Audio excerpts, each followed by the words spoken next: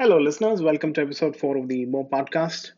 This one is titled Animal Farm, which is sort of inspired by the book written by George Orwell, which has the same title, which is Animal Farm.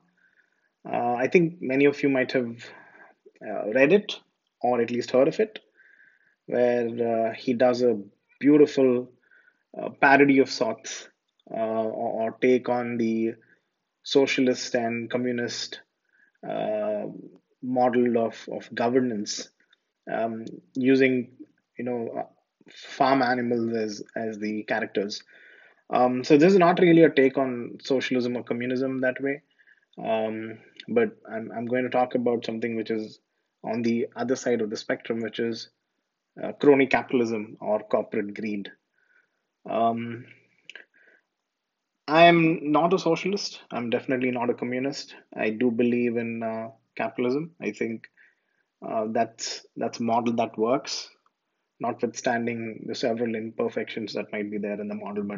But I think that works as an economic model. It has proved again and again to be the most optimum way until we can figure out as a species a better way of running our economy and the market as such. I've been working in the corporate sector for more than 14 years, so I've derived the benefits out of that system.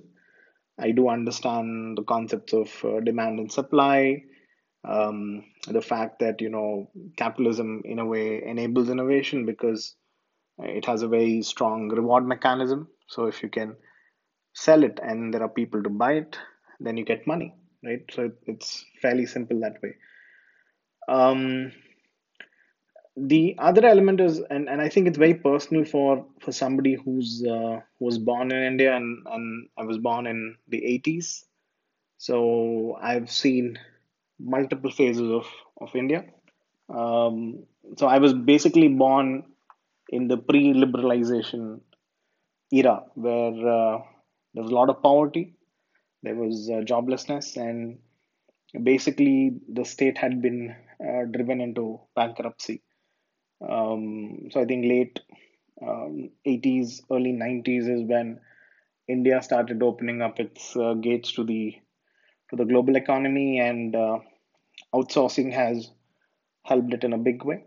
Um, so I think all the money that flew came in from the US primarily and other parts of the world help fuel the economy, and I would say millions of people have clawed their way out of poverty primarily because of this. India traditionally has been a welfare state, so for over the years they've been doling out freebies and subsidies and things like that to the poor. Um, I think it's essential to have some sort of social security because there is a vulnerable uh, section of the society which needs to be protected. And but the issue with that is for you to run a welfare state where you are giving away money for free, you need a very robust income strategy as well, right? So either through taxes or other forms of revenue, you'll have to generate income, and that can only happen if you have a capitalistic society because capitalism is has proved over decades to be the system which generates the maximum amount of money, right? Uh, unless you sit on natural resources, right? Maybe in the Middle East where you have tons of money and you have monopoly over how that's utilized. Um, so I do see benefits of the corporate system, and I think it's almost like a necessary evil which is there unless society reforms at a general level and our primal instincts go away. Maybe we can find a better mode, but I think this is what we have to live with for the moment. Um, so as I've said, I've been in the industry for a reasonably long period of time, and while I understand the benefits that come of it, I also understand the issues because I have seen them very closely. I have experienced them firsthand, and have seen friends and family experience that as well. So typical corporate, um, and I'm basically being the devil's advocate here, right? So when I look at the cons of the corporate structure, especially large enterprises which are listed, it is very similar to a cattle farm, and that's where the title comes from, which is animal farm, right? Their model is not very different from how you would operate um, a wild stock farm, which is you basically catch them young. So you would recruit resources at low cost from either universities or fresh out of college. Now I think in the global economy, you outsource it, so you get it cheap in other places, right? So you basically outsourced your farm. You feed them, you stock them up, so you give them money, you give them benefits, things like that. And while this is being done, you try to extract as much value as you can, sometimes to the detriment of the person themselves, right? That's how the model works. So you either share them for wool, or milk them for milk, other things, right? And sometimes you cull them for meat. Um, so, but the intent always is to maximize value that you derive from that individual, right? Which is very similar to what you would do in a capital uh, animal farm. Not the free range ones, right? Which are free to do whatever they want. No company works like that. And so they have policies, procedures, standard operating processes, etc., in place, which decide what happens when you report in, when you leave, what you wear, what you do, reviews, productivity, all of that, right? And once the cattle get older, if they are no longer productive or are too expensive, wherein you get benefits, same benefits or better benefits from younger people at lower cost, you just get rid of the older ones, right? So the livestock is gotten rid of. So you either lay them off or get rid of them or make it so difficult that they leave on their own, and you constantly keep replacing the livestock. uh, this might appear like a very doomsday negative portrayal, um, but if you cut out all the fancy things, that's the model, that's the primary model that is followed. And um, and you keep repeating the cycle, right? And you keep making more money.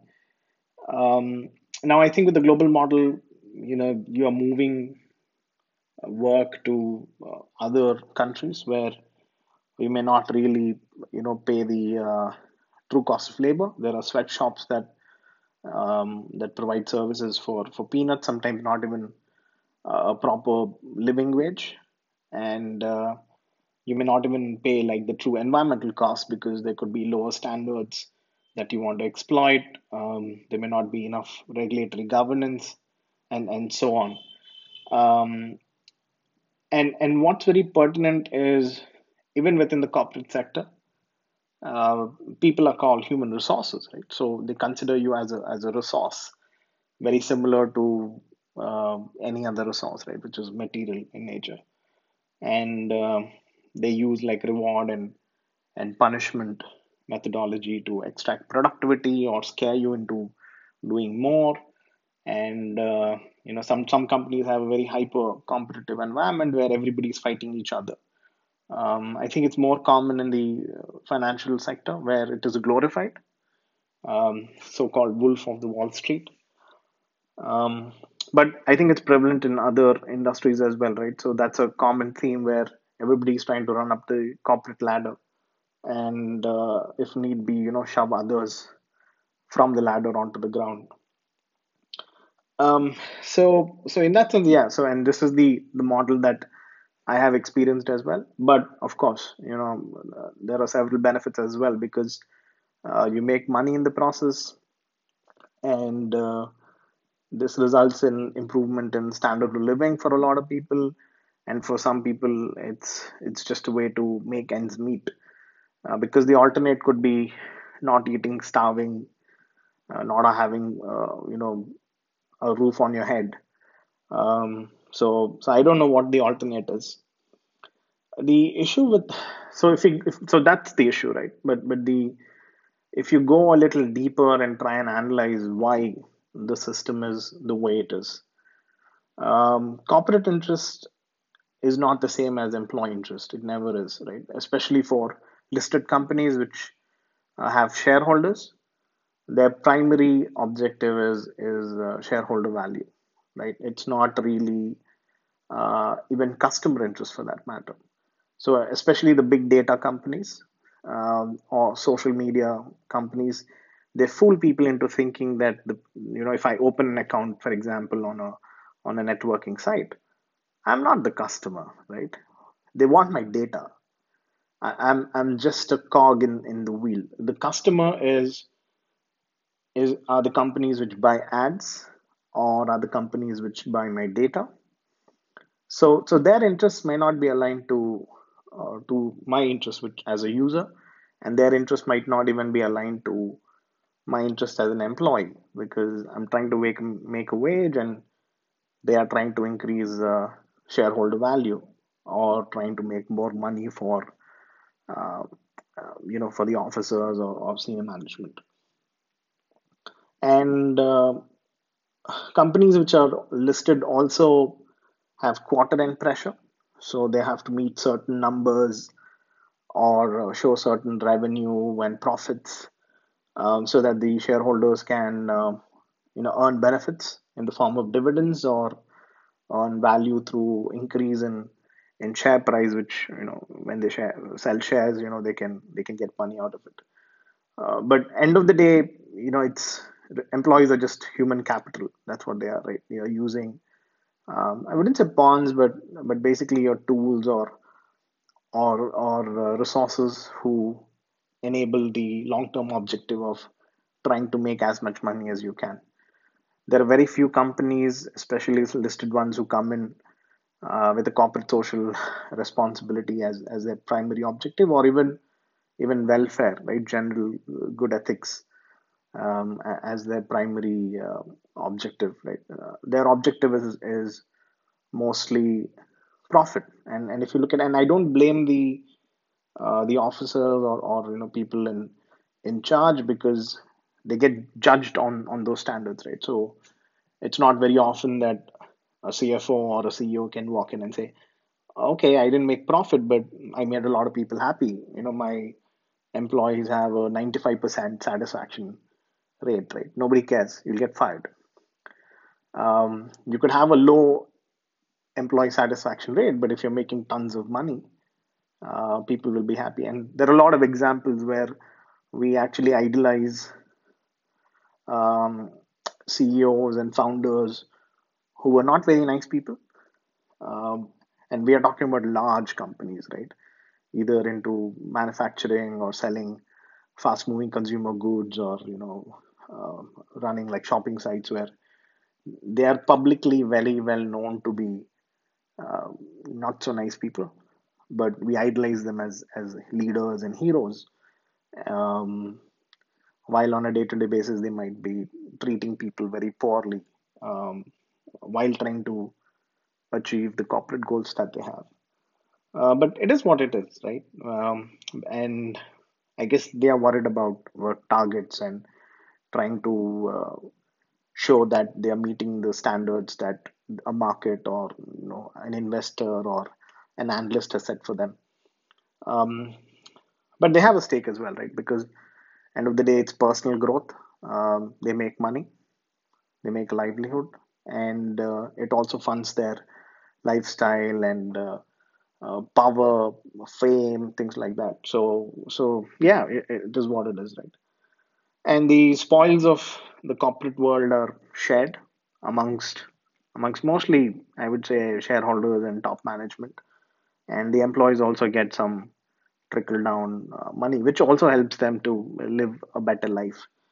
Um, So overall, I think it's a very weird system in place, but it's a system that I guess works.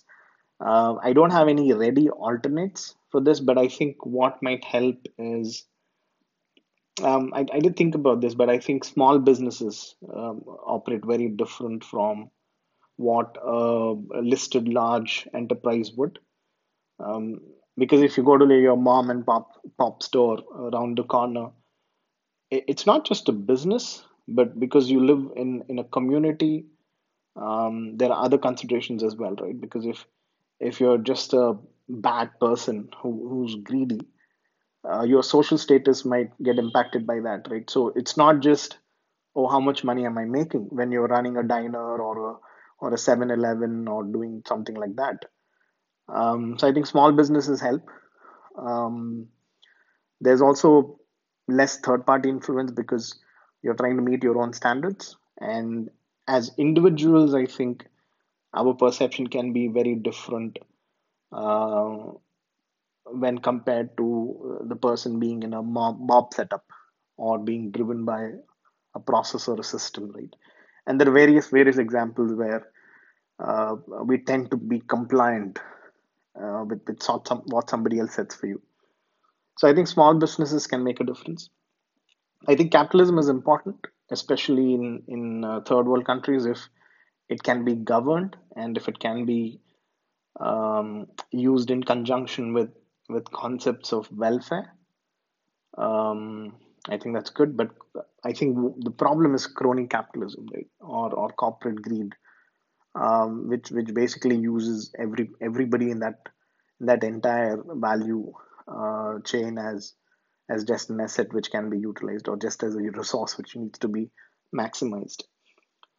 Um, the other issue is that corporate greed can have an impact not only on the employees itself, but also on environment, on society, on how whether we are paying true cost of labor, things like that.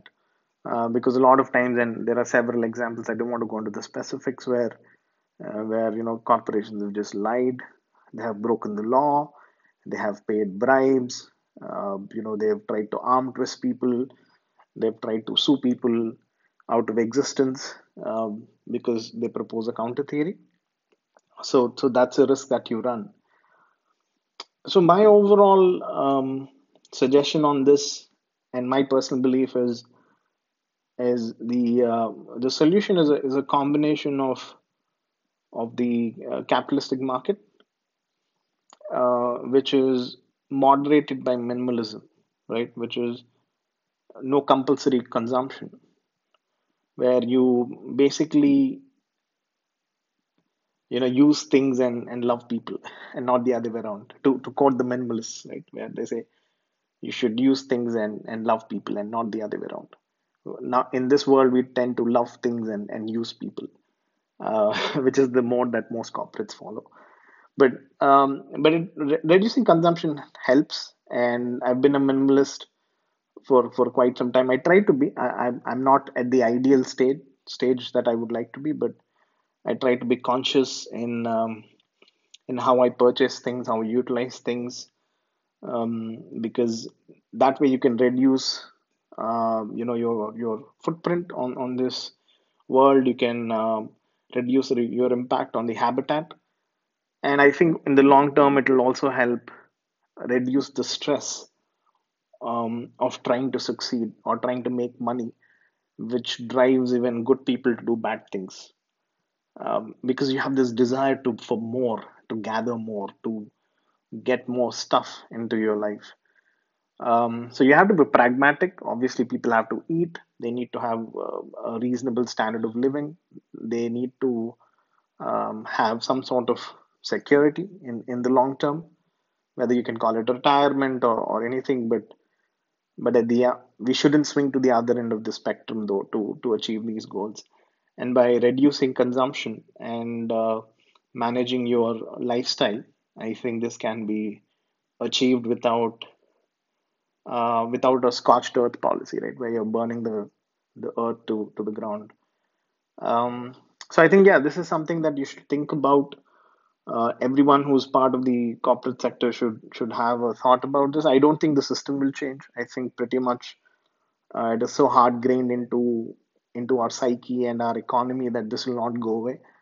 But at minimum, we can make a difference at a personal level, where we can make choices as to what we consume, what we desire, and how long or how far are we willing to go there. Because it's not just that you have to meet the ends, but also about how you want to meet the ends, right? So the journey, the approach makes a big difference.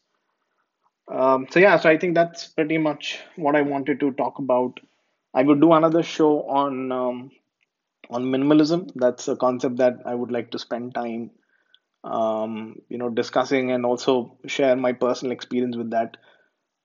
It's been a wonderful thing. I think it was a life changer for me and gave me a very different perspective, because I discovered it only a couple of years back, and I was deeply entrenched into the corporate world by then. I worked with very large organizations in the past. Even now, I actually work with a fairly big organization. So I've been in the financial sector. I've been in the pharmaceutical sector. I've been in the IT services space into business process outsourcing. So, and I'm a lawyer, right? So, the popular cultures that lawyers are evil, but I think I'm a bit different, and I think most of the lawyers I know are also different. But yeah, it's a dog eat dog world that way, right? All right, so I think that basically covers what I wanted to talk about. So let me know your thoughts and comments. You can always leave a voicemail for me on Anchor app, and yeah, if you leave me a message, I'll definitely try to respond to that, and maybe even put you up on the next episode. All right, thank you so much. Cheerio.